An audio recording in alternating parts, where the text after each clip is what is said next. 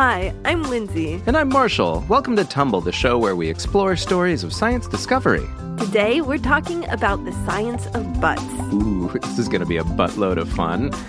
We'll be getting to the bottom of a cheeky mystery with the help of a brave reporter who wasn't afraid to ask, butts, why?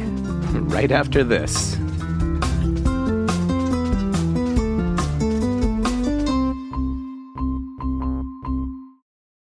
Hey there, listeners. Do you speak Spanish? Or do you want to learn? If either is true of you, you should be really excited about some news we've got for you. We're relaunching the first season of Tumble in Español. We've just released the first episode, La Supervelocidad de los Guepardos, and we'll have a new one coming out every 2 weeks. Go listen wherever you get your podcasts. And we also want to remind you that if you don't like hearing these ads on Tumble, you can go support us at the $1 level or higher on Patreon at patreon.com/TumblePodcast.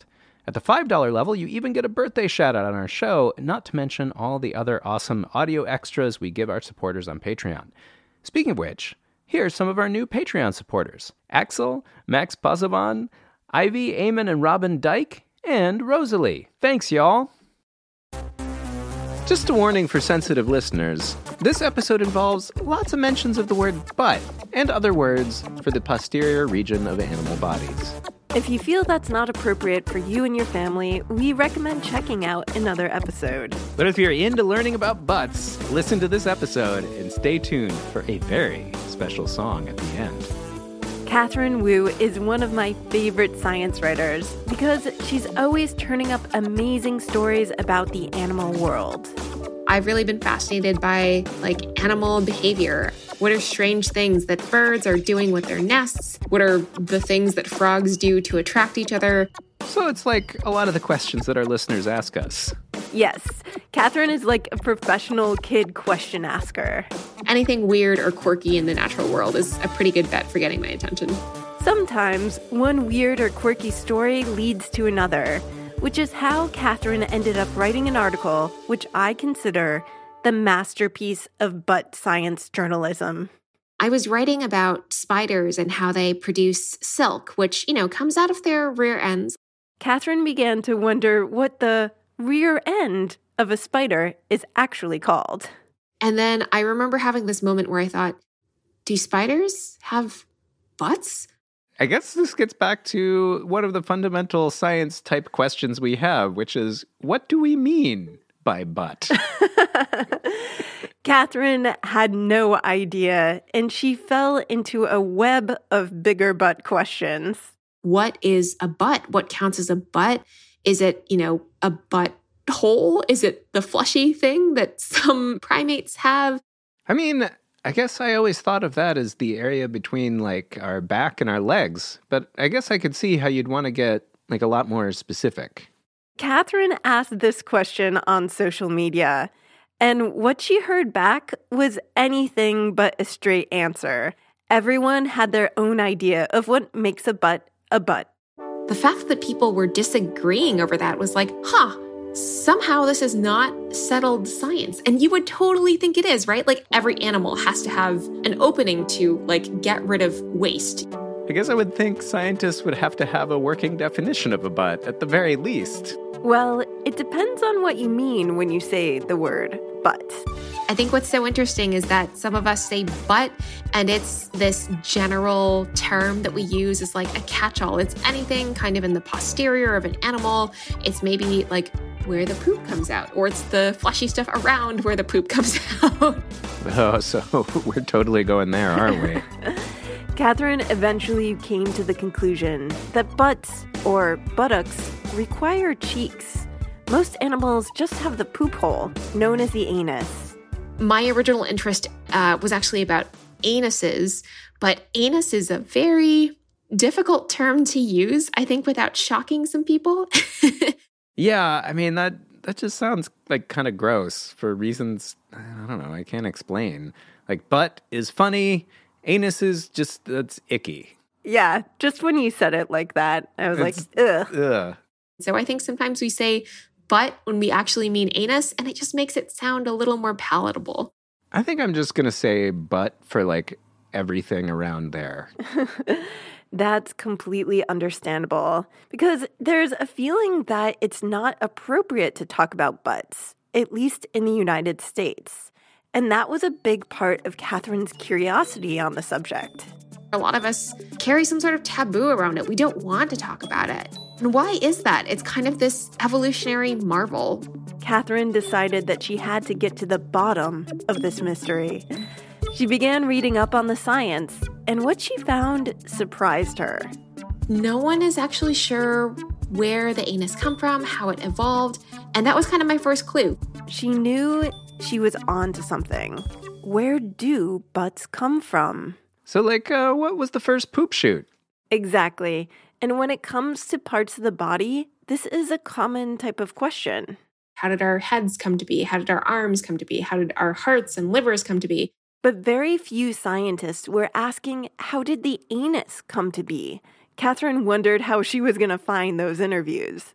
Oh my gosh, who am I going to talk to about this? Who is the world's leading expert on butts and anuses? That's kind of an amazing job title. Do you aspire to that, or is it just sort of what happens? Well, I guess no one knows as much about butts as me. Catherine said that the world's top butt and anus scientists weren't actually hard to find. They weren't hiding, but not many people were coming looking for them. They were happy to talk to Catherine. The first thing I noticed was it was so refreshing to talk to people who just had no trouble saying the word anus. They were just dropping anus bombs all over the place, and it was great. Those might be the most deadly bombs on the planet. One big anus bomb is that the evolution is actually really hard to study, for a reason beyond the fact that it's weird to say. There are no anus fossils. It's a fleshy opening. When we think about fossils and what was going on with animals millions and millions of years ago, we're thinking about their bones. But an anus is not going to be one of those things that fossilizes. Yeah, that makes a lot of sense, because fossils are the big clues in evolution, and anuses just don't leave a fossil behind. So it's really hard to think back and say, hey, when did the first one come about, and what might it have looked like? To get around the fossil problem, scientists put anuses into the bigger picture of animal evolution. If we think all the way back to the first kind of animal bodies, they were probably just kind of blobs, big sacs. These blobby animals ate, absorbed nutrients, and got rid of their waste. But they had just one hole to do it all. Think of it like a parking garage. Once it's full up, you can't really add more stuff. You can't eat until you're finished digesting your last meal. And so having a second hole means, that parking garage kind of turns into a highway and stuff can go in while the middle is still occupied. So she's saying with a second hole, you don't have to let your next chance for a meal pass you by. Exactly. So there's a really good reason to make an anus. It means you're flying past all the other animals with more energy to do other things like evolve arms, legs, anything you want. And the sky's the limit when you have a poop hole. I mean, it is. Just look at birds. They're flying, they're pooping in the sky. But anyhow, Catherine discovered that anus scientists had a couple big questions. When did the first anus appear? How many millions or maybe even billions of years ago did the first butt debut? Exactly. And also, how did it appear? How did this opening come to be? So basically, how did we make a butt? Yes, and there's a few theories about it.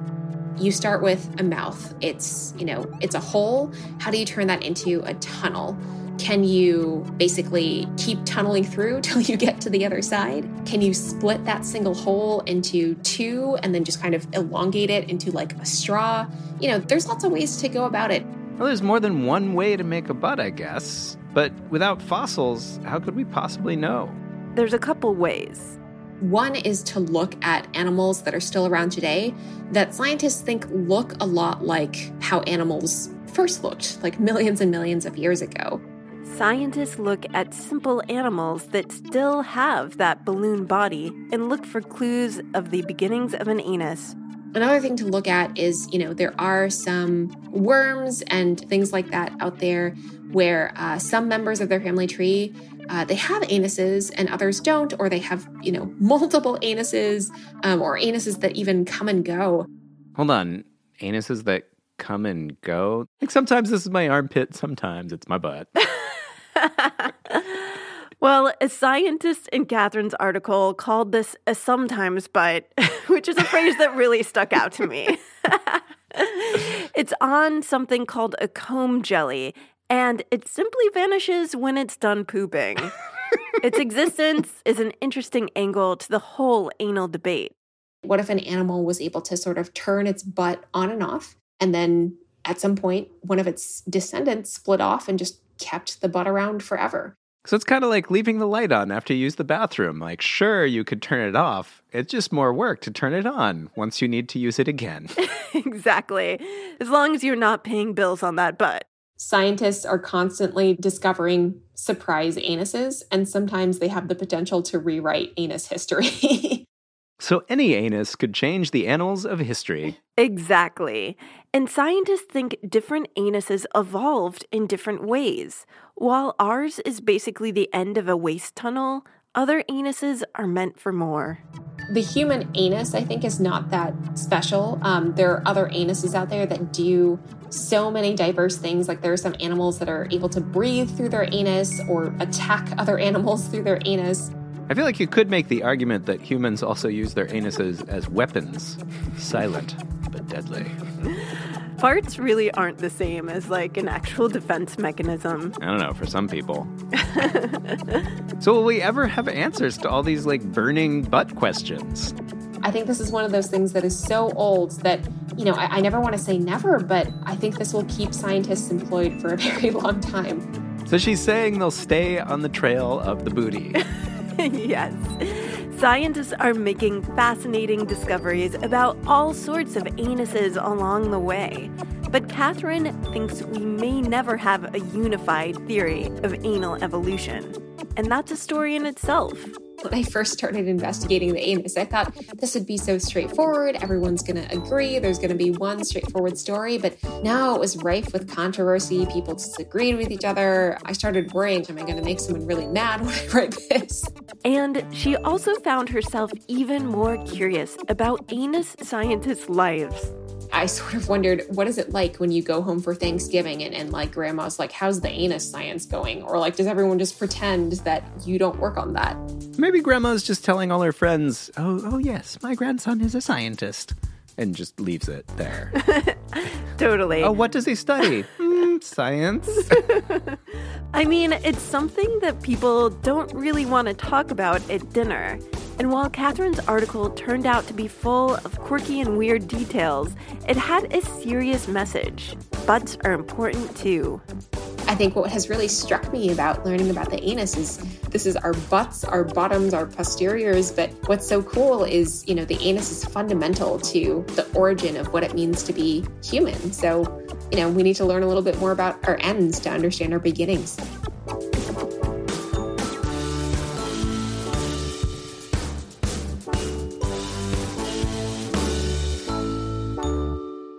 If you find sometimes you don't need a butt, and other times you do, well, it seems that sometimes butt could be the tool for you. Lots of creatures might find they don't really mind when they have to poo. Simply opening up and creating a butt, and that's what they all do. 'Cause it's a sometimes butt, there when you need to poo. Sometimes it comes on, but later it's gone, out like a light when you leave the loo. Oh, it's a sometimes butt, that's what some creatures do. It's there when you need it, when you've been feeding, but gone in a flash after you've made a poo. It is found on comb jellies, and it could be a clue to how the second hole began to break through. 'Cause it's a sometimes butt, there when you need to poo. Sometimes it comes on, but later it's gone, out like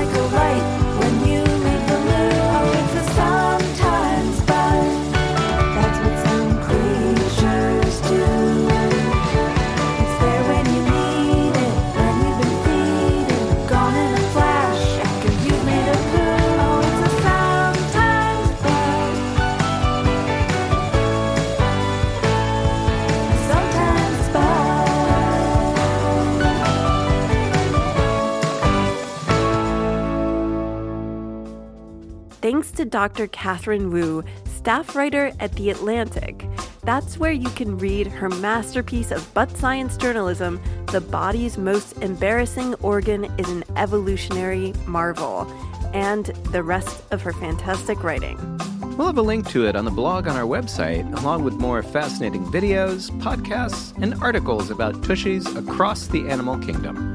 That's at sciencepodcastforkids.com. And hear more from Catherine Wu in our special bonus interview episode, available to patrons who pledge just $1 a month on patreon.com/tumblepodcast. Sarah Robertson Lentz edited this episode and designed the episode art.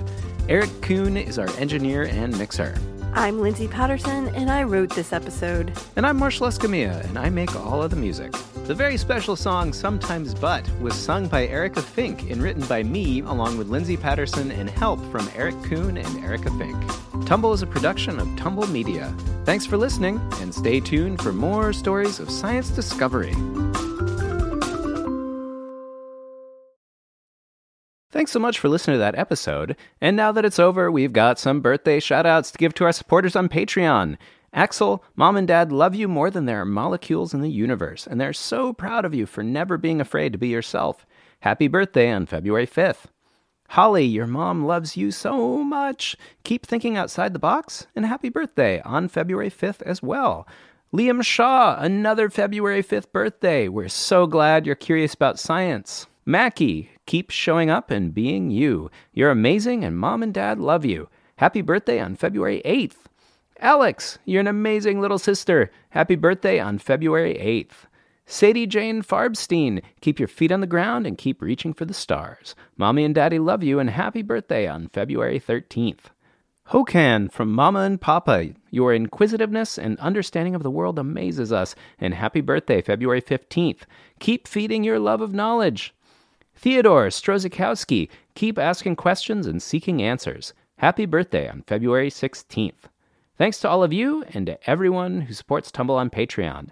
If you want to get a birthday shout-out of your own like these fine folks, simply support Tumble on Patreon at the $5 level or higher by going to patreon.com/tumblepodcast. Once again, that's patreon.com/tumblepodcast.